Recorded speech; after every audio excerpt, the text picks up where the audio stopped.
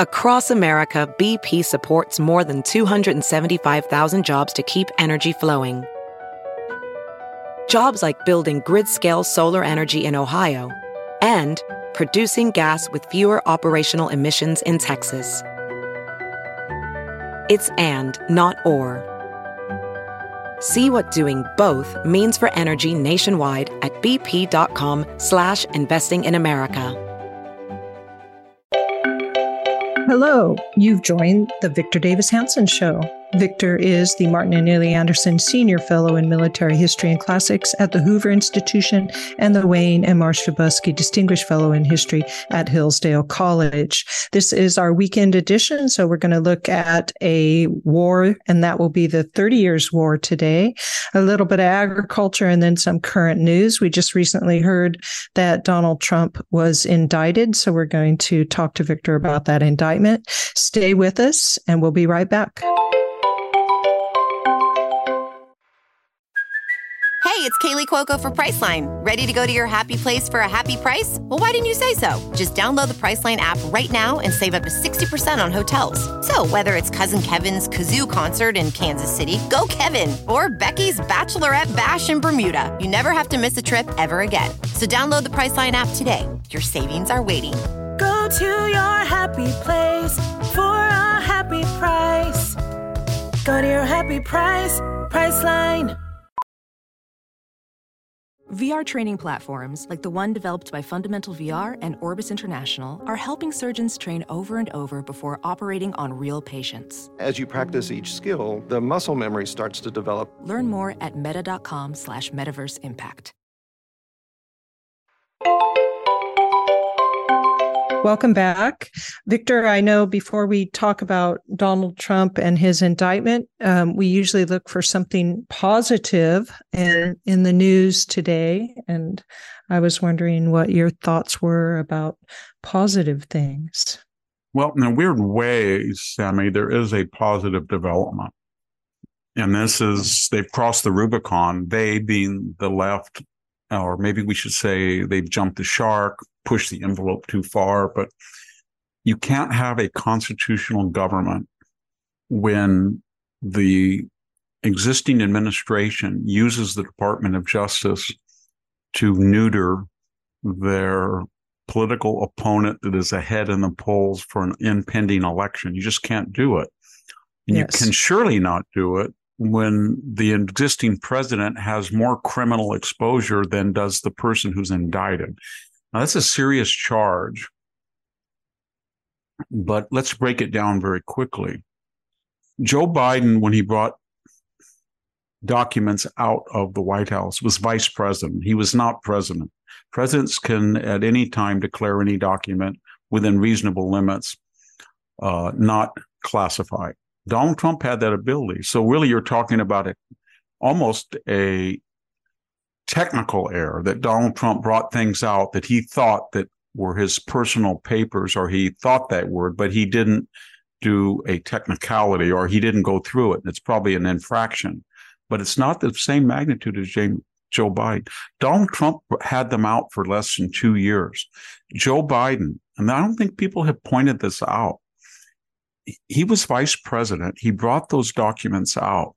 He sat on them during the entire Trump presidency. He knew that he had them. He knew that he had them in his office. He knew he had them in an answer. He didn't say a word. He would have never said a word. Everybody knew Donald Trump had them. The archives did, but they didn't. They acted as if they didn't know Joe Biden, because why did they all of a sudden leak, or the Biden family leaked, that he had documents out? It was only because Donald Trump's raid. So he was in defiance of the law, brazenly so, for 6 years. Then you add the other element that nobody talks about. Hunter Biden, as has been alleged, was texting, emailing, communicating with members of foreign governments and foreign companies under the guise that this crackhead had expertise, inside knowledge. And some of those emails are worded in such a way that he almost has classified information about the strategic landscape of Ukraine. What does he know about that? Come on. This is a guy who poses in bikini underwear or nude or looks at his own phallus and then puts it on a computer. And he is giving the government of Ukraine expertise? No. So there's a suggestion, it's unproven, but it should be investigated, that he had access to some of these things. And why did Joe Biden take them out? Why did he take them out? Nobody's ever asked that question. You can say, well, Donald Trump took them out because he thought that they said he wanted to sell them, and then they said no, but maybe he wanted to keep mementos and he felt they were personal. What did Joe Biden do? He brought things out. I think the purpose was to use them or to suggest that he had access or his family had access to information that had expertise about the workings of the U.S. foreign policy. So it's so egregious, the asymmetry.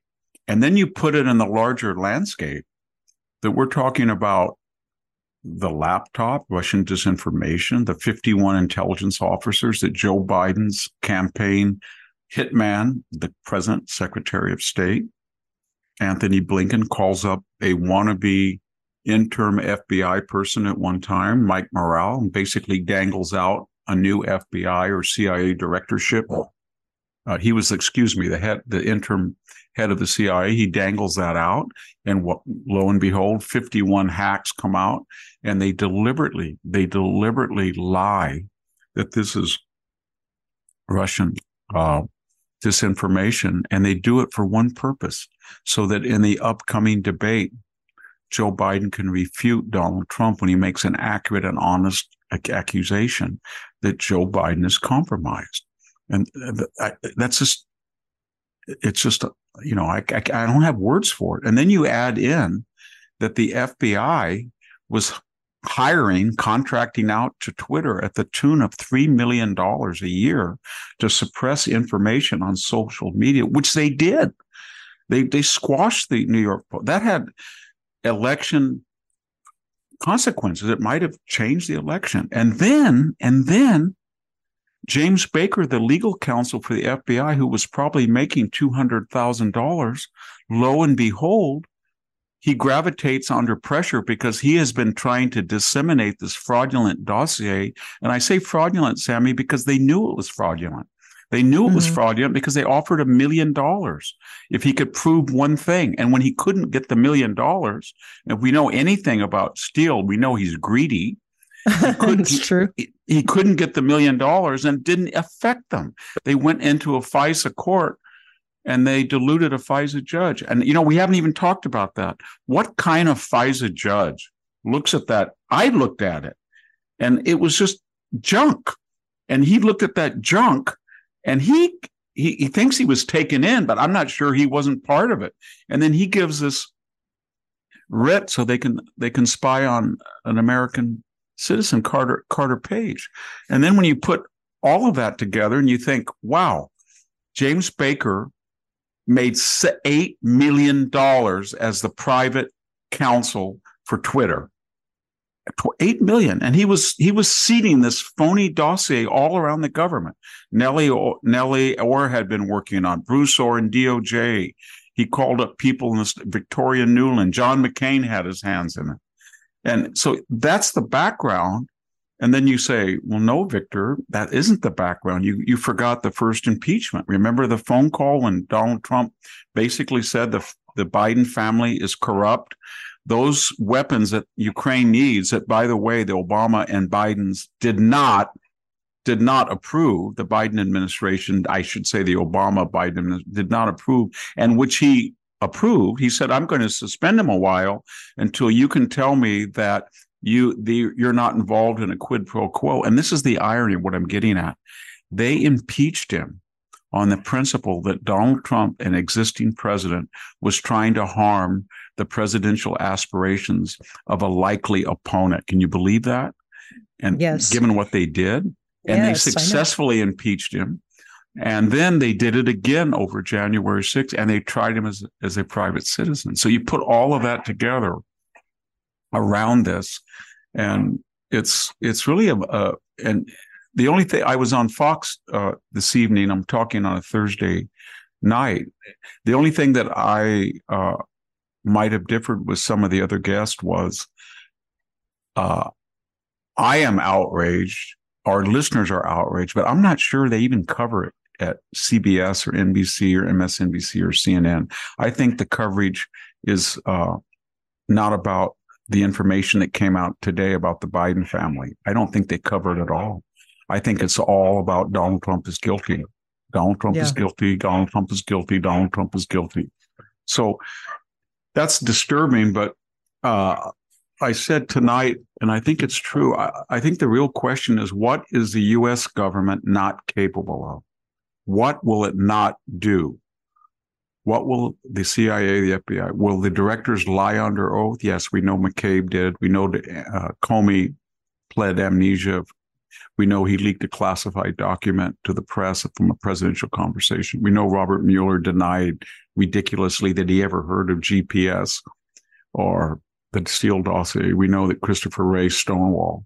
We know that John Brennan lies under oath. We know that James Clapper lies under oath. We know that Mark Milley called his Chinese counterpart to warn him about Trump. I mean, this is pretty serious. And we know that Mac Taibbi goes and testifies about the government involvement and the suppression of information with Twitter. And he comes back on Christmas Eve, and he's got an IRS writ, and he's actually overpaid his taxes, and they're going after him. That's scary, what these people are doing. And so, they're all doing it for a political purpose, to take out a politician that is the people like, who is very popular, who they claim is a criminal. I understand that, but I mean, that's what they're trying to suggest and prove. But I don't, anybody who's looking at it doesn't see, you can't find where the criminal action is. And the fact that he's been so investigated tells you that there can't possibly be any criminal problem. I mean, they would find something on anybody the amount they've been investigating him. It's just incredible. It is. And so, and I mentioned, I'm speaking on June 8th, and just 2 days ago was June 6th, the 79th anniversary of D-Day. And they landed on 5 beaches, and one of them was a screw up. It wasn't their fault. It was just that they needed a wide 50-mile expanse for the type of troop, the 170,000 troops that would be there within 5 days. But they needed so they couldn't be cut off by the Panthers. But my point is, they landed on Omaha as well. And there were cliffs that gave them fields of fire on the GIs. There was seawalls that they couldn't get over. There were hedgerows waiting them. They didn't quite know that they didn't know how to handle some of their equipment that was novel, floating tanks and whatnot. And about 4,000 casualties, dead, wounded, missing, happened in that. Those people on this day of June 6th, they didn't die for this stuff. They died for the equality of the law, for jurisprudence that was blind, for a nation you're not afraid of the government. They were fighting people like the Japanese and the Germans and the Italians where that was not true. They didn't have to be good. They didn't have to be perfect to be good, but they really did believe this system was worth dying for. But when you look at what this generation has done with the IRS, with the CIA, with the DOJ, with the Pentagon, with the Director of National Intelligence, it's unrecognizable. And so I think they're angry, but they're also kind of terrified or afraid, because they know now that this administration and the left has so weaponized the permanent administrative state that their ideology is anything is necessary, by any means necessary. We are so morally superior to you people that if we have to sic the FBI on you or take out a candidate, or we have to use the DOJ, we're going to do it. If we have to swarm the Supreme Court and intimidate justices so that their impending opinions can be influenced by fears for their life, and that's a felony, we're not going to enforce it because that's necessary. Or if we have journalists that get on their hind legs and think they're going to expose something and that would hurt us, we're going to go after them, and we're not going to be unapologetic. So when you get a state like that, it's quite scary. Yeah, it is. I'm just wondering, as you're talking, how new it is. And this is what I'm thinking. When when Martin Luther King, just before he was assassinated, and we know a lot of the things he was doing because we have FBI tapes of surveillance of him. So we know that they did surveil American citizens, even though they weren't supposed. Well, I guess the FBI could. I guess. I mean, that's always sounded to me like, wow, what was the FBI doing? It sounds really illegal. Unless Martin Luther King Jr. was a criminal, then yes, of course they would have the right. Yeah, it was illegal. It was legal and illegal because they had a warrant from Robert Kennedy. The Kennedys were listening to the tapes. They knew about it. And the idea was that he had communist. He didn't. I mean, he may have been a Marxist, but they used the old national security dog whistle, and then they got writs. But yes, but that's the point. We have evolved. So what happened? J. Edgar Hoover, they gave him a building and everything, and then he kind of retired in disgrace. And then we had the church committees, and they went through the whole CIA, the FBI, and it was self-correcting. And now we had the benefit of 50 years, 60 years where we're supposed to be more sophisticated than our more impoverished ancestors were, but we're getting worse. Yes. This is worse. I think it's a lot worse. I don't think what I'm trying to say is that FDR, of all of our presidents, was the guy who played hardball. When the New York Times criticized him, he went to them and said, I can get a law passed that's going to change the inheritance laws, and you're not going to be able to pass this newspaper to your kids. And they folded. And he did things like that. Yes. And so it's not new. And he was much more egregious in exercising presidential power than Richard Nixon was. But I don't think we've ever seen anything like the Biden family. I mean, we had Billy Carter. We had the Clinton brother. We've had some, Trump, some people in his family. We've had all the Obama half brothers, all those crazy people. But we haven't seen like this Jim Biden and Hunter and all of these people who got together in a family consortium very early on, like in 2009, 10, 11, 12, when he was vice president, and deliberately tried to monetize this mediocrity, Joe Biden. And when he said today, he just laughed at it. When somebody asked, are your family corrupt? Did you take money and sell foreign influence? And he said, show me the money. Well, what do you think Hunter's doing? He was recently renting a Malibu luxury, a condo house, whatever you call it, for $20,000 a month. That's the money, Joe. He wrecks foreign cars, Joe. He blows $15,000, $20,000 a night on coke and crack cocaine and prostitutes. He calls you up and needs $100,000. Where do you get that kind of money being a lifetime politician? Where do you get 3 homes? 3 homes. So yes. There's the money.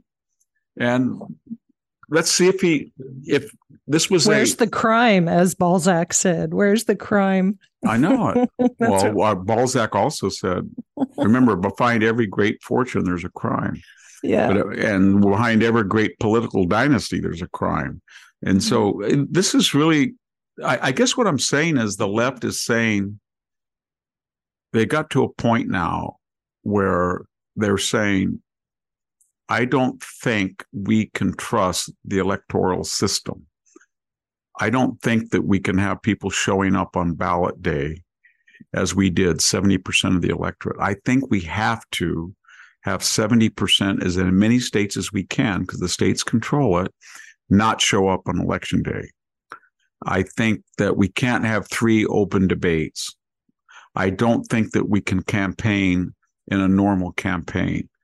I don't think that we can have a disinterested CIA, Director of National Intelligence, FBI, DOJ, IRS, or Pentagon. We just can't do it because we don't have popular support for our agenda. And our agenda consists of an open border. We got to have that. We got to bring in 6 million people. We got to bring in the poorest people. We do not want background checks. We're going to make every damn person in that military get a vaccination, but we're not going to apply the same rules to foreign nationals from Mexico. We're going to open that border so much that Mr. Obrador is going to say, hey, do not vote for DeSantis in Florida. And then they're going to say, you know what? We're going to force this green agenda down your throat. We're going to take away your natural gas stove. We don't care. We're very elite bi-coastal people, and we have the money to insulate ourselves and our enclaves from the consequences of our own protocols and politics.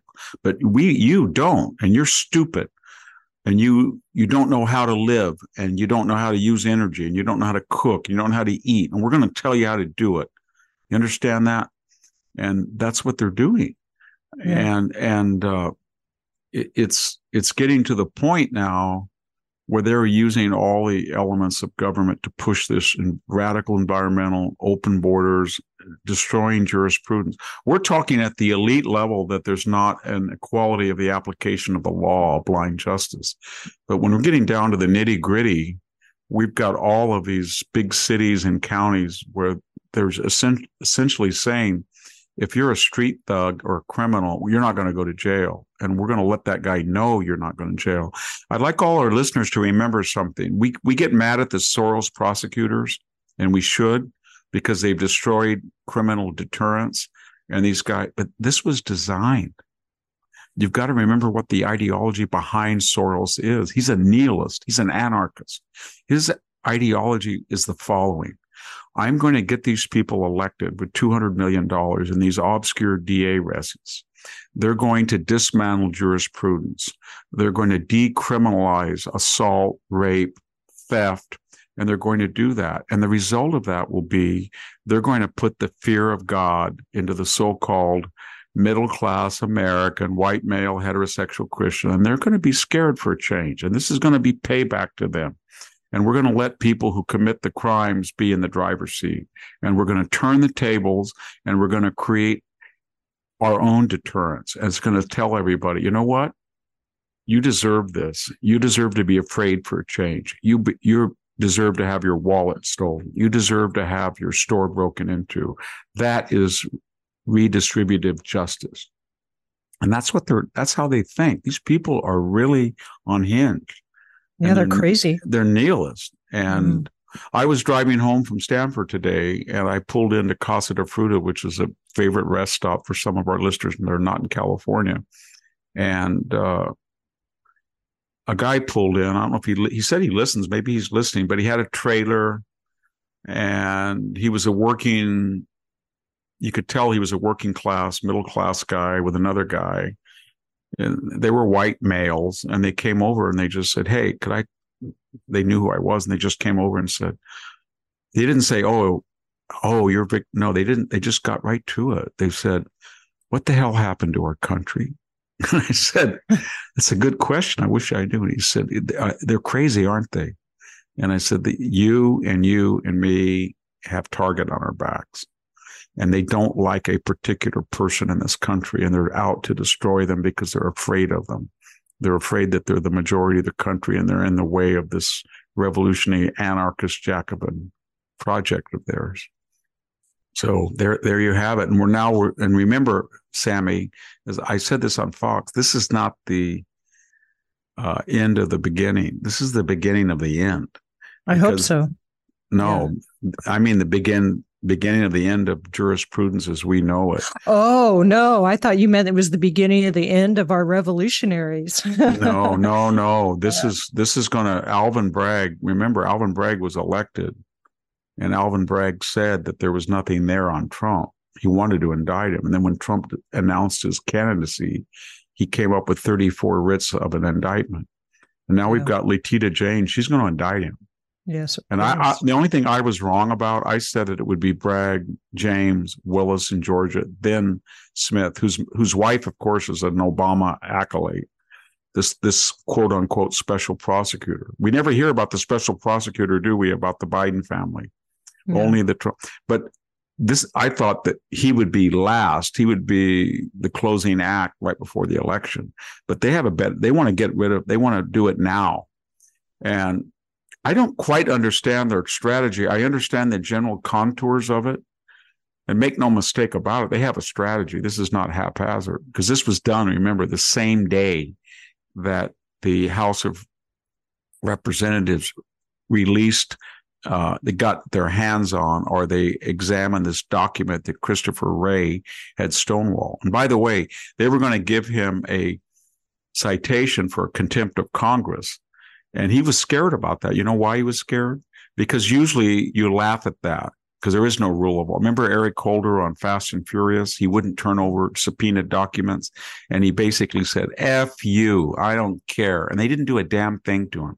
But then they got in power. They always do this, the left. They changed the rules, and they went after Steve Bannon, and they tried to, you know what I mean? They really went after them. So they set the precedent. Wray knows that if you now refuse a congressional writ, subpoena, subpoena, then you're going to be in trouble. So that was the fact that he did that. They timed this indictment just for the same day. It's no accident. Yeah, and so Victor, that would take attention away from him. Yeah. Well, Victor, let's go ahead and take a break and then come back and we'll finish this off. And then I have a few questions. You did have a column on D-Day, and then we have the 30 Years' War to discuss. So stay with us and we'll be right back.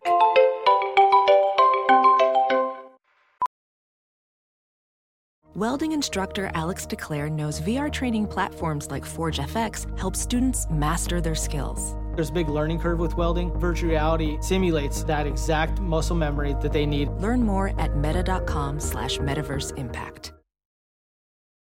As you write your life story, you're far from finished. Are you looking to close the book on your job? Maybe turn a page in your career? Be continued at the Georgetown University School of Continuing Studies.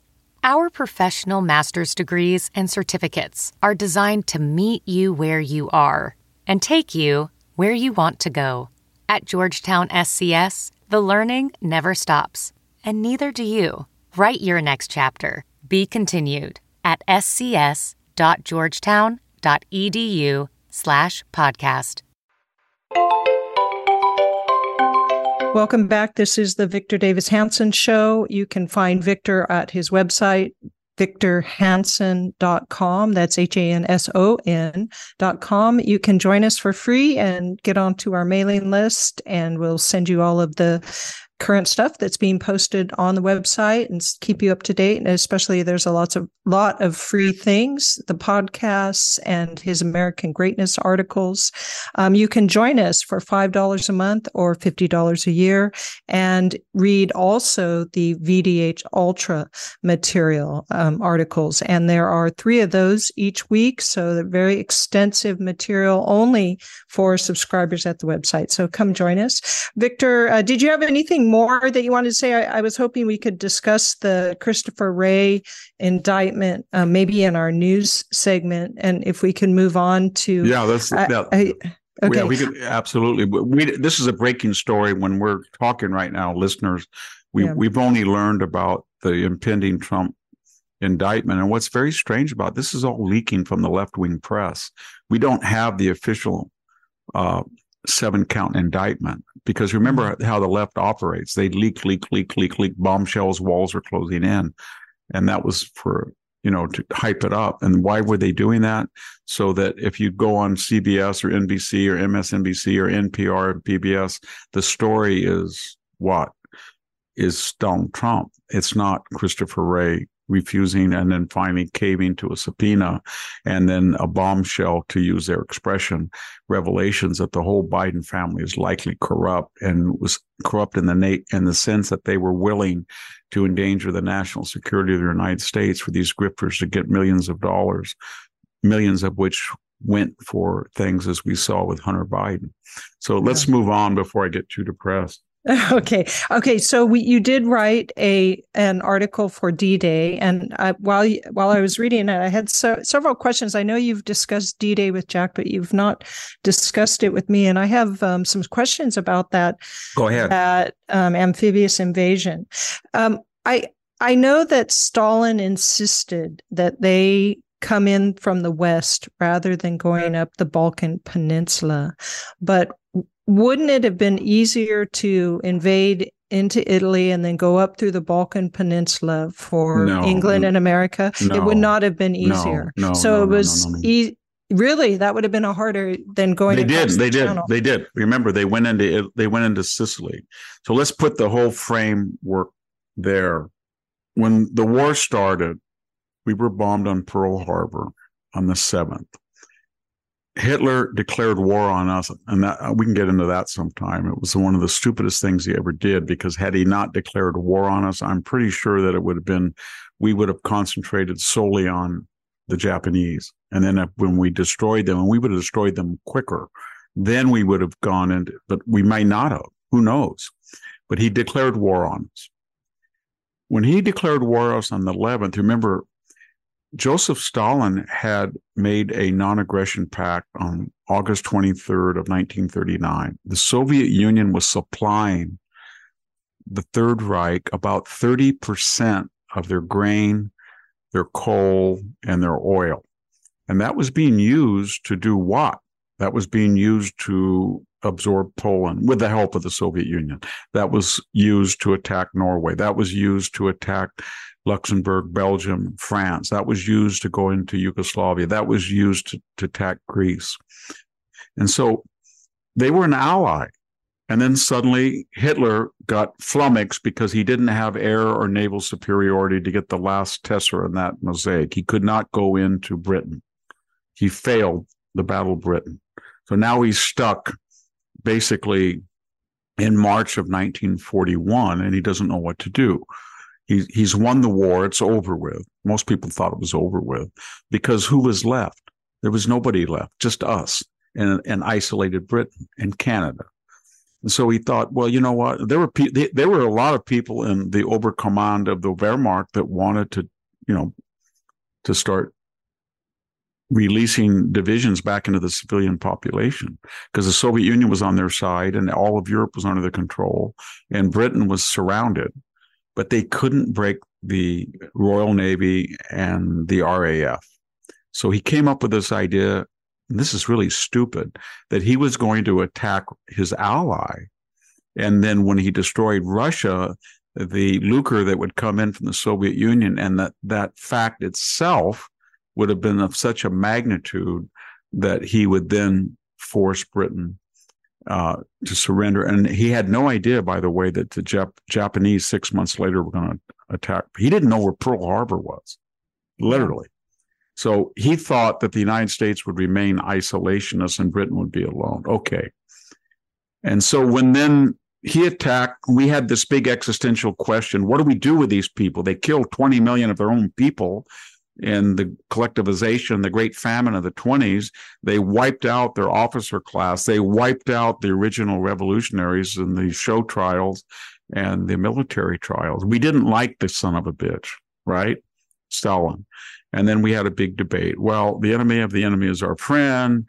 And so we gave him Lend-Lease, and we supplied 20 to 30%, along with the British, of Stalin's aluminum, his food, aviation, almost all of his aviation fuel. And we allowed him to concentrate on industrial production. By that, I mean huge tanks, artillery, weapons. And then we've supplied the necessary things that the Soviets weren't very good at: radios, communications, K-rations, tires, things like that. And that freed up the Russian economy. Okay. So almost immediately, he says to us, well, wait a minute, you and the British, we're being attacked by the Germans, and why don't you have a second front? And think of that. And we're saying, wait a minute, you were on his side, and you were helping them to destroy Britain. And now you're mad that we don't attack Germany to help you? We're already helping you. We give you 30%. He said, well, we're losing millions of people. They've taken a crane. They've killed 4 million people in the summer of 19. And we said, well, that wasn't as much as you killed of your own. It was a ridiculous situation, but we decided that he was valuable. So then almost immediately he said this: you're going to open a second front and get the pressure off of us. And we said, we have a second front. It's called Japan. Where are you in Japan? You're on their side. You have a non-aggression pact with Japan. They're killing Americans in the Pacific, and these Russian ships are going by, and the Japanese are waving them. We're giving you supplies, and we're sending it across the Pacific, and the Japanese Navy is blowing up Americans. And when they see an American Liberty ship with a Russian flag on it, they wave it on by from your April 1939 non-aggression pact. It was ridiculous. So we finally, Roosevelt, and they said, okay, we'll open a second front. And you don't count Asia as second front. And Stalin said, no, I don't. And then they said, we invaded North Africa because we wanted to get rid of the Vichy government, and we wanted to relieve the pressure on the British at Tobruk, etc. After that. And they said, that's not enough. So we did that. And then Churchill came into the equation, and he was right about this.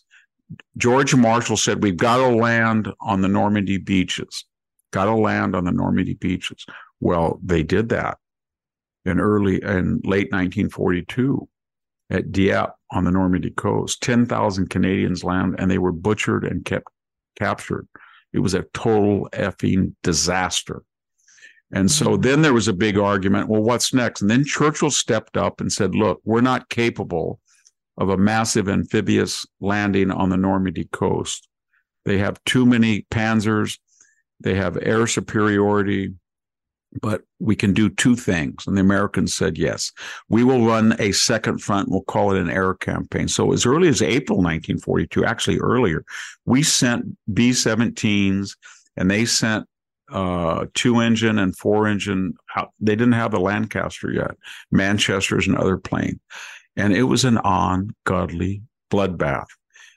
Americans came in under Ira Eaker and Hap Arnold, who was a good guy, and they said, well, we have the flying fortress, 11 machine guns. It's a fortress. It's absolutely invulnerable. Invincible. And we're going to have 5,000-6,000. We're going to have data. We have the Norden bomb site. You can drop a bomb from 28,000 feet down a chimney. It was all a lie. And we put those Americans on those B-17s, lumbering about 220 miles an hour, loaded with bombs. They took off from Britain. From the moment they got over the Channel, Luftwaffe bases right on the coast of Normandy started attacking them, and then they would hand them off. German pilots would go up on Normandy, and they would shoot down and kill the Americans and the British, and then they would play soccer for about 5 hours and have a cigarette, and they would pass it on to the next field around Paris, the next one on the other side of Paris, the next one near the German border, and on. And then they would get a radio call and say, hey, you know those 100 planes that you guys shot down 5 of them? Yeah, well, we got 3, and then they got 8, and they're on their way back. They said, how's the soccer game going? Is that pretty good? Well, it's time to get in the plane in about 20 minutes because they're back. And then they would get them on the way back. And they killed 40,000 Americans, and they killed 40,000 British. And the British had been doing it earlier. But at least they said, you know what, you Americans, we like you, but do not send unescorted bomber crews in daylight over German occupied territory. We tried it, and they butcher you. We can't fight a ME-109, BF-109 at diving down like that. You can't stop them without fighters, and we don't have fighters that can escort that distance. So they were going at night in small 3s and 4s, right? They weren't just like, here we come, B-17s in formation. And so that was our second front. But after a while, we got, the P-51, P-47, and they finally listened to us, the British, and started putting tanks on auxiliary tanks on Spitfire. And by 1944, 40,000 dead later, we were experts at it. We had escorted fighter escorts. We had great pilots. We had guys like Jimmy Doolittle organizing the pursuit of German planes, and we destroyed the Luftwaffe. And that was a second front. We destroyed 45% of most of the critical industries of Germany. And more importantly, we stopped they were accelerating. They were really enlarging their economy. Everybody says, well, after we bombed them, they were still big. Well, yeah, because they were exponentially increasing with slave labor and everything. They were in a war footing. But that was not enough for Stalin. Can you imagine that? I want a second front.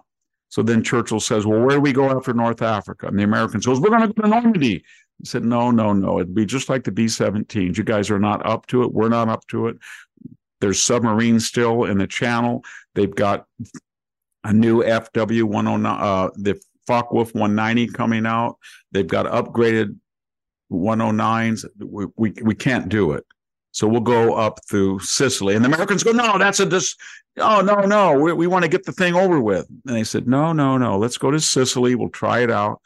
And then Churchill made kind of a dumb thing. He said, we're going to go, as you said, no offense, Sammy, we're going to go up through the underbelly of Europe. We're going to go up into the Adriatic Tyrrhenian Sea on the coast of Italy. We'll take Italy and we'll go into Austria and then Trieste. And guess what? We'll go into Eastern Europe and we'll skip 1,500 miles that we didn't have to go across from the Channel all the way to Berlin. We'll go right at them. And you know what? We don't trust that SOB Stalin. So if we go up through the underbelly of Europe, then he can't absorb Eastern Europe because he says he won't. But we know that steamroller, given all the equipment and given the pressure that we're putting on the Germans from the West, it'll start winning and he won't stop. He will go into Eastern Europe and Berlin and he'll take it all. And he'll enslave the Czechs and the Romanians and the Hungarians and the Poles and say, oh, they worked with Hitler. So yes, and so wouldn't that invasion have changed the political map of Europe after World War II? It would have. Oh, Sammy, you preempted me. What happened in Italy? We landed at Sicily, and we went in. We crossed the Strait of Messina, and then we went into the Toe, and we went up through the Gothic, the Siegfried line, to this line, this line, and this line, and this line. And what happened? Did we ever get to the Austrian border? No. Look at the map of Sicily and look at the map of Italy. They got a backbone, the Apennines Mountains, right down the middle of it. And there's little coastal corridors. It's designed, and it's a long, long, long peninsula. So anybody who looks at that and looks at history of the Byzantines, Corsair, whoever it is that tried to invade, all the defenders do is they make a wall and then they go back up and back up and back up. And you got to go fight through mountains. And you can't do it. You cannot start at the bottom of Sicily. If you want to do it, we only know who did it really well was Hannibal. He came in over the Alps and he came down in the Po Valley and the flat plains, and he went the other way and scared the hell out of them. Even then he got trouble when he got down into the middle of Italy. It's stupid. You cannot attack Europe through Italy, period. Okay. The only good thing about that campaign is it gave us B-24 bases that could hit German targets in East Prussia, which we couldn't do from England. That was valuable. But we never took Italy. When the war was over on May 11th, 10th and 11th, the United States was in Germany and Russia was in Berlin, and we were not in Austria. We were still in Italy. Yeah. And that killed 80,000 Americans. It was a disaster. We had the most incompetent people we had some of the most incompetent. Mark Clark, the Eagle, the great Mark Clark, he was overriding commander. Lucas was incompetent. Clark was incompetent. And they were up against Kesserling. He had been a Luftwaffe officer, smiling General Kesserling. Whatever you say about the guy, he was a fanatic genius. And he stopped us. Every time we would go forward, he would back up a little bit and fortify. And then we'd go forward, he'd back up a little bit and fortify. And he was bleeding us the entire time in asymmetric It sounds like he was bleeding too as well, though. And the British and the Americans didn't have their full forces there because they were doing the Normandy invasion. No, they weren't doing the Normandy invasion. No.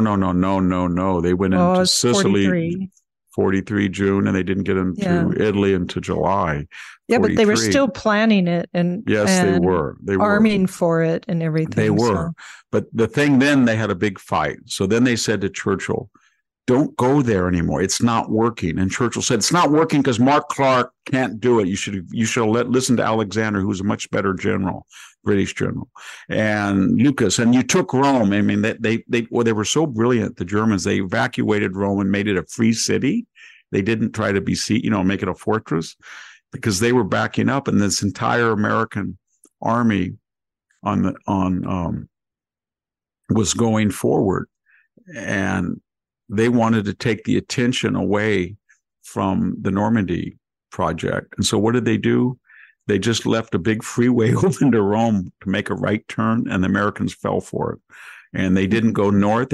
And Mark Clark had a big parade, and he was in all the newspapers. I took Rome.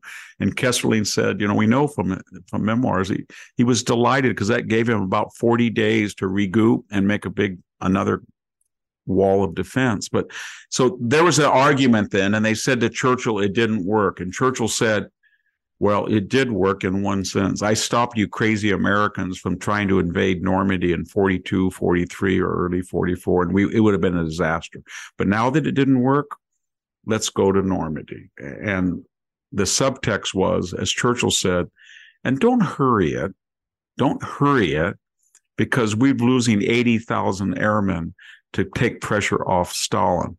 We are losing a lot of convoys up in the North Sea to supply the Soviet Union from the Arctic Circle. We're losing people to the Japanese coming in around all the way through the Pacific into Iran. We're doing a lot to supply him 30% of his war material. We're doing a lot to bomb. We're doing a lot in North Africa. We're doing a lot in Italy. We're doing a lot with the Japanese that can't help at all. So we're doing a lot. We don't need to go kill ourselves on Normandy. But the Americans, we're American. We're saying, hey, man, we're going to go in and kill the son of a bitch in Berlin and go home. We're sick of this. Stop. You're just scared because you lost everybody in the Somme in World War I. So we came in and we finished the business at World War I. We're going to do the same damn thing. And the British said, well, we've been fighting them 2 more years than you did. We know these people. So that was what was behind the Normandy. It was Stalin's pressure, and then we invaded. And how do you invade when you don't have a port? You can't have Cherbourg. You can't Dieppe. You can't have Pas de Calais. There's nowhere to go. We didn't have any of them. We didn't have any of the ports. They were all fortified. So we had to tow 2 cement mulberries all the way from Britain. We had to put gasoline pipelines underneath the channel. We had to bring everything in, and we had to land on the beach, and you couldn't make it just a night. There was almost, I shouldn't say that, but there was very light losses at Juno Beach and Gold Beach and Sword Beach and Utah Beach. The other American beach, the Canadian and British beaches, they were much different than Omaha. Omaha was a big, broad beach, and we needed it, so we wouldn't get cut off when we went on land. But people looked at that, and they said, you know what? Even Bradley said that. He looked at that beach and said, oh, and Patton looked at that. Patton was on ice because he slapped soldiers. So for a year, they didn't even use him except to be a decoy in Britain. Army Group Patton is going to invade at Calais. That was the idea. It worked. It was a ruse. But think of that, putting your mediocre generals for the real invasion, putting your military genius as a decoy.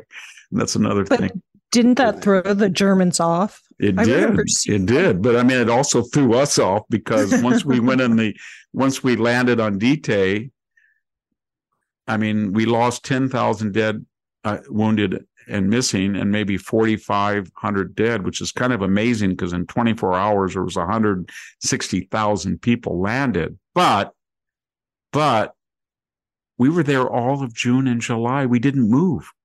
The Germans cut us off. The battle for Caen with the British, it was a bloodbath. We were trapped in the hedgerows.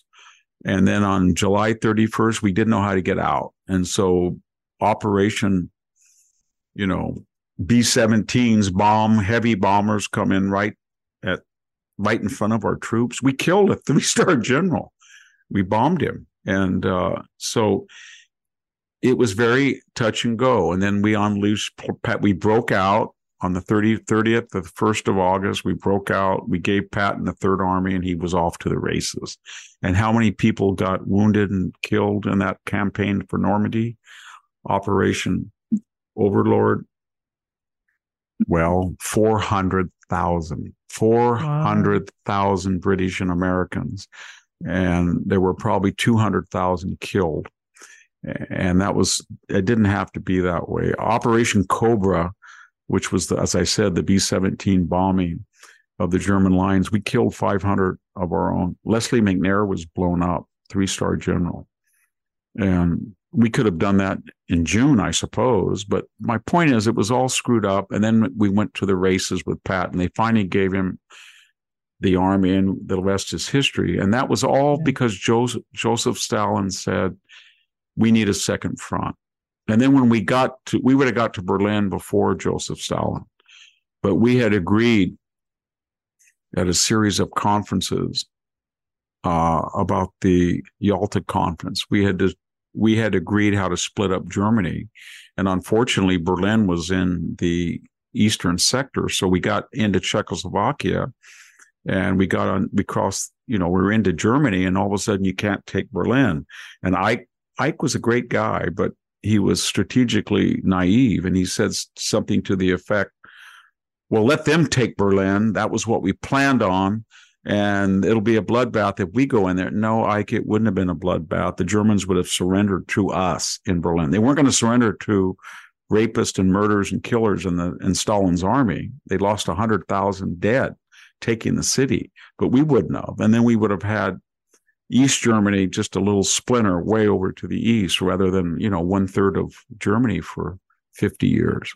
Yeah. So it's easy for me to talk like this in criticism, but you look at the whole D-Day campaign, and given the resources we had, it was pretty brilliant. It really was, how you can land biggest amphibious landing since Xerxes. Even the first, there were some great amphibious landings, Regulus in the First Punic War, Roman army, and even in the Third Punic War army, the consuls landed 80,000 people at Utica, but that's nothing compared to what we pulled off. We and the British. The British were I got kind of criticized for the Second World Wars because I made the point they were the only one of the 6 combatants, belligerents on both sides, that fought the first day of the war, September 1st-2nd, 1939 to September 2nd, 1945. No other country did that. Number 2, they were the only country that went to war for reasons other than attacking another country or being attacked by another country. The only one. They went to war for the principle of Polish sovereignty, period. And we did not go to the war. We did not go to war, of course, until we were attacked at Pearl Harbor. And Russia did not really get into the war until they were attacked by Hitler. And of course, Italy invaded Somaliland, and Germany invaded Poland, and Japan had invaded China and attacked us. So they were very different people that we need to, and they gave us a lot of help. They really did. They fought very magnificently. They gave us a Firefly, a Sherman upgraded tank. If it wasn't for them, the P-51 would have not had a Rolls-Royce Merlin engine in it, and it would have had a crappy Allison engine. They did a lot of stuff for us. I think sometimes we forget that about the British. You get in trouble for saying that about them? I meant I praised them in the book, and I had some people who said, "Oh, you shorted America." I didn't short America, but I did say that they really were. I mean, they were arrogant, and they would say things to us like, "Hey, you guys, do not fly daylight. You Yankee people with all your money in the streets of London and your swagger and your cigarettes and your chocolate, you think you can do anything? We thought that too, and we got slaughtered trying it. Don't do it." Yeah. And then they wouldn't listen to us. And then Americans are really smart. I mean, they'd always they finally do the right thing. And the right thing they finally do after screwing up is always the best thing. And it's always the thing that nobody else can do. So we invented disposable drop tanks that would allow a fighter to go over France, drop their tanks, and then go all the way to Germany and back. Wow. And we told the British that you were losing aircraft and you should do that. And they did not do that until very late in 1944, 45. So we things like that. And the British, their idea of generalship is nothing too bad, nothing brilliant. You just want to send people out of Sandhurst who know the protocol. And once in a while you get, a Wellington or Lord Nelson on sea, but mostly they're mediocrities. But, they're good. They're Montgomery and they're Alexander and they're good. But, they sound like they're valuable allies. They are deadly enemies. But we're very different. We're very volatile. So we get the worst of the worst, right? Yeah. We can get a guy like Lucas who was just incompetent, or we had five or six generals that were just,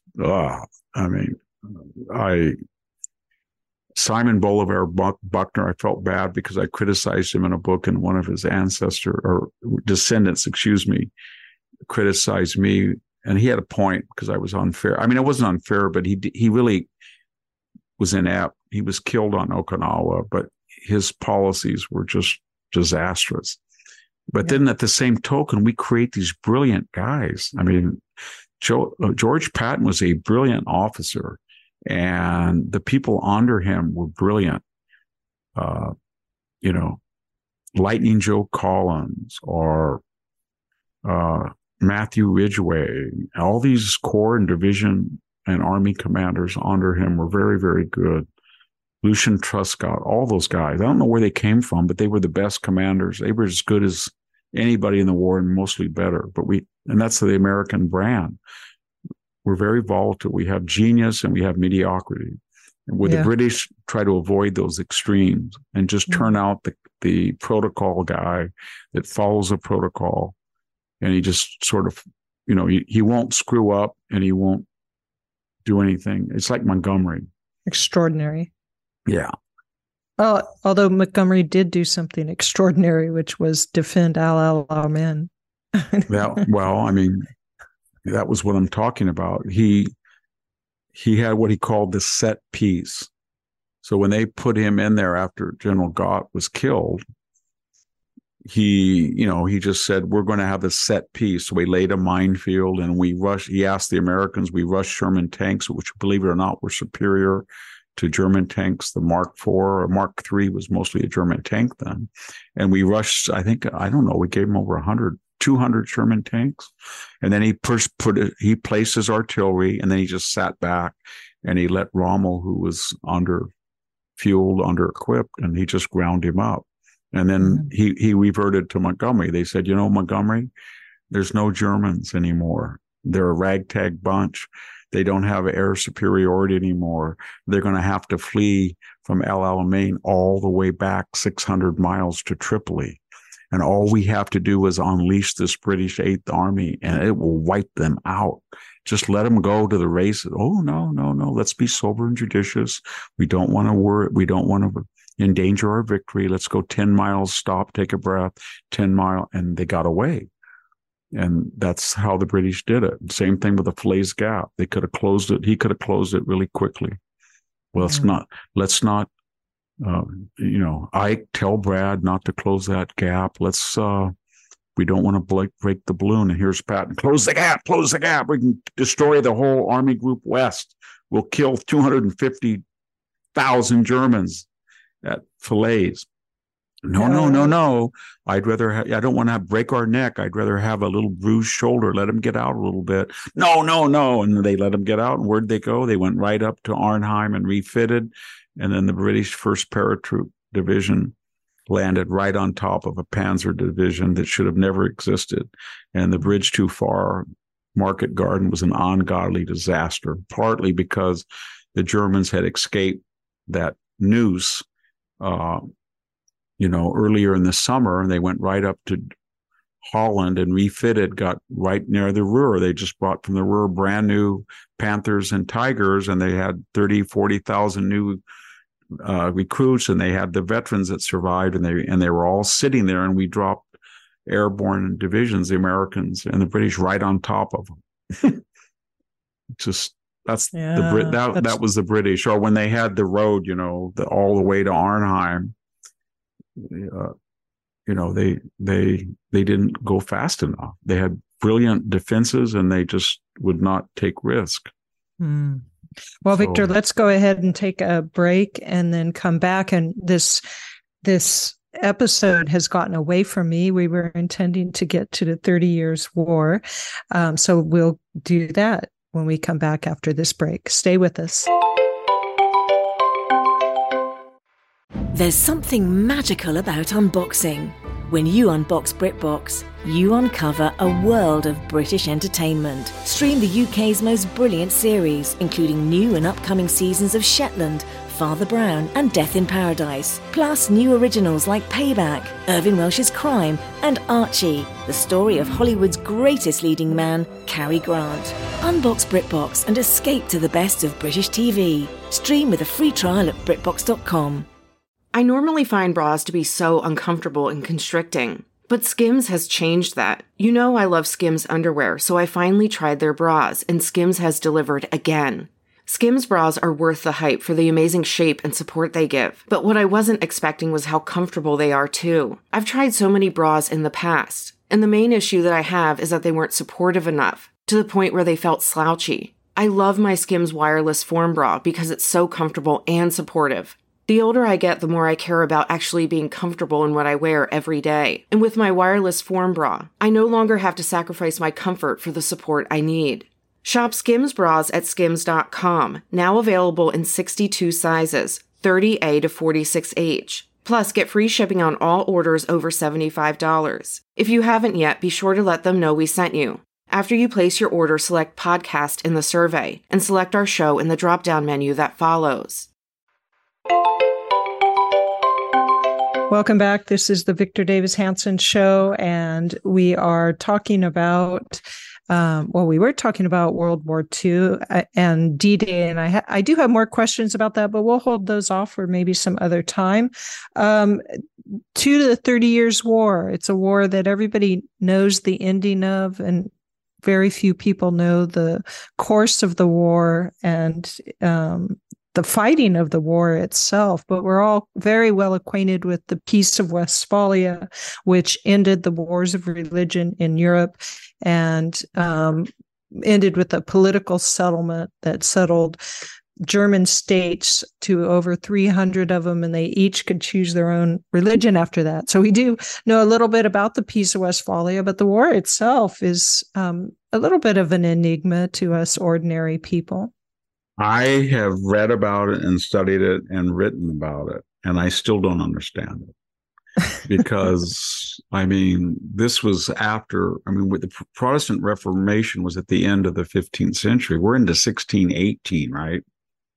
So there had been a understanding. Remember that Latin phrase, quius, I think it was quius regio, eius religo, and that was whoever's kingship you have, whosever monarchy is in control in the Holy Roman Empire, and we're talking about the Austrian parts of Eastern Europe, Germany, East Prussia, that Holy Roman Empire, whichever monarchy or principality there was, and whatever the particular religious affiliation of the king was, whether he was Protestant. We're talking about Calvinism, aren't we? Mostly Lutheran Calvinism versus Catholicism. Then you let that kingdom go.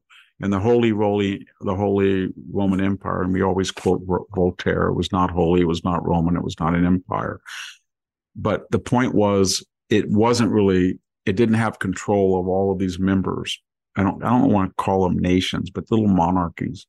And there was a peace, and there was a way of living. And then you had Ferdinand II came in? Yes. And he decided that they were all going to be Catholic.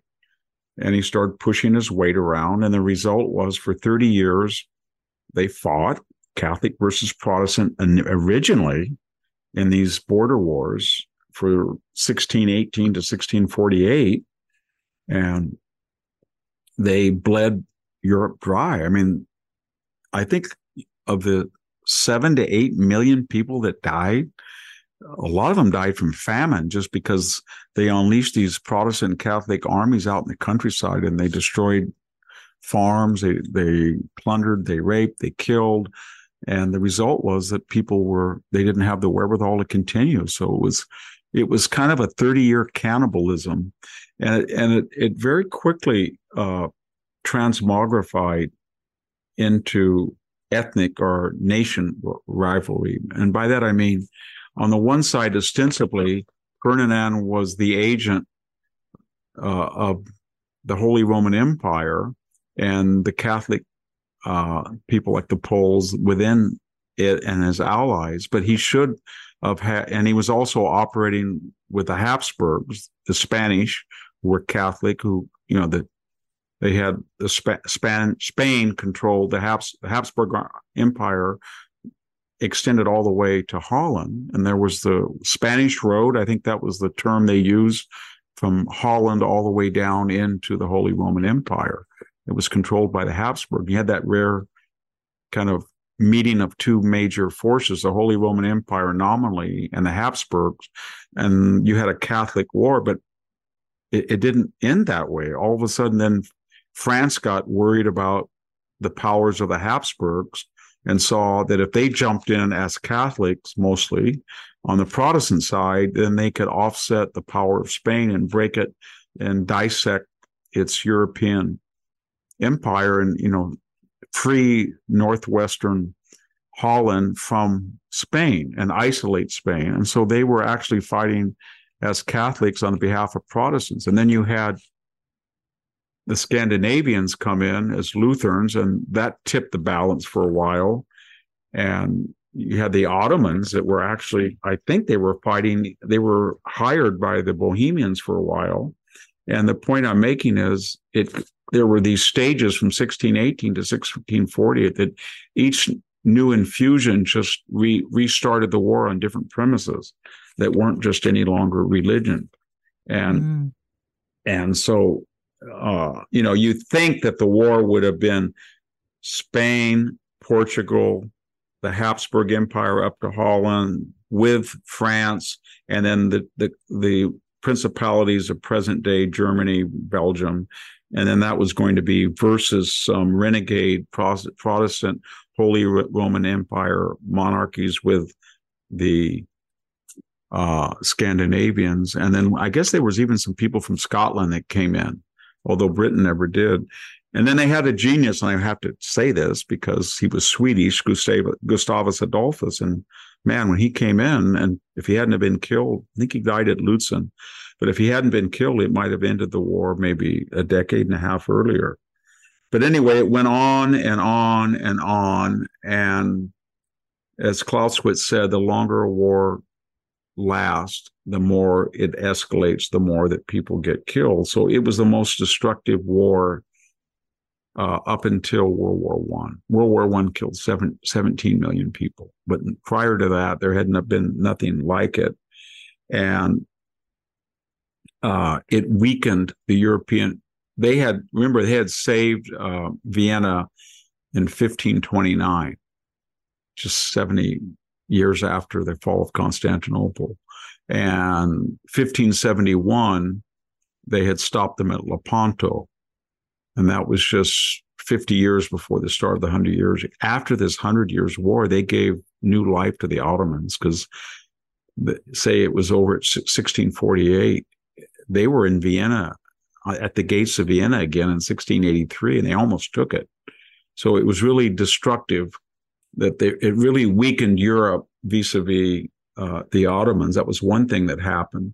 You mentioned this, the Peace of Westphalia. I guess the final result of that war was kind of the map making or the general contours of what would be Europe today. In other words, the Habsburgs lost in Spain, they lost Portugal. I think there was an independent Portuguese nation that used the distraction of the 30-Year War to break away from Spain. And then you had the breakaway of the Dutch, and that would really free the Dutch. And of course, they were Atlantic coastal mariners, and they would have a great success in the New World. In fact, all the way into the Dutch East Indies, once they're freed from Spain. And it's more or less wrecked the Holy Roly Empire. I guess the people that came out on top were Cardinal Richaud, right, the crafty foreign minister of the French, and who had, and then we have the Sun King. He was the Sun King. He was 5 years doesn't old. come into, he was very young. Yeah, but I mean, Richelieu was the diplomat of all diplomats, and very forward-looking, very modern in the sense absolutely. And he was fighting a political war. He was fighting financial war. He was paying off everybody. And then when the whole thing was over at Westphalia, France became, I think you could say, the most powerful country in Europe. And that was kind of funny because he had used French money and influence to help the Protestants weaken his Catholic rivals. Mm-hmm. So when the war was over, I think you could say Protestantism won, in the sense that there were now going to be a lot of Protestant, independent, powerful states in Northern Europe. And the Pope would no longer have control of a unified Christendom north of halfway through Germany. It wasn't going to happen anymore. But at the same time, France, a Catholic country, became, and he would, under Louis XIV, and then all into the 18th century, it was going to be the most powerful country in Europe. And then we're going to go into Napoleon and everything. So that was one of the results of Westphalia. I think it's militarily, and that's why I have to plead that on the diplomatic side, I'm not as sophisticated as you, Sammy, with your PhD in French history. But French is one of your languages. But what I'm getting at militarily, humor is one of your assets. Jeffrey Parker, who's a very good historian, I know him pretty well. I used to know him pretty well. But he wrote a book called The Military Revolution that was kind of controversial. But he said in this conundrum of the 30 Years' War, they revolutionized the way that Europeans fought. So the old, and he was criticized because people said, well, the Spanish tercio still continued. But basically from about 1530 until 1650, there had been the idea that the Spanish and the Swiss had adopted these pikemen in emulation of the Macedonian phalanx, and they were invulnerable. But during the 30 Years' War, under the constraints of necessity, they started to really improve harquebuses. You can either say it with an H or an A, I suppose. Every time I've written a book and I wrote arquebuses, then they put an H in, and then every time I put an H, they kick it out. So I don't know what the proper spelling is. But anyway, they were lighter and they were more practical as an infantry weapon, and that was new. And they started to use lines. By lines, I mean that if you had 20,000 men, rather than stacking them 8 to 10 to 12 deep, they were putting them 3 or 4 on a line.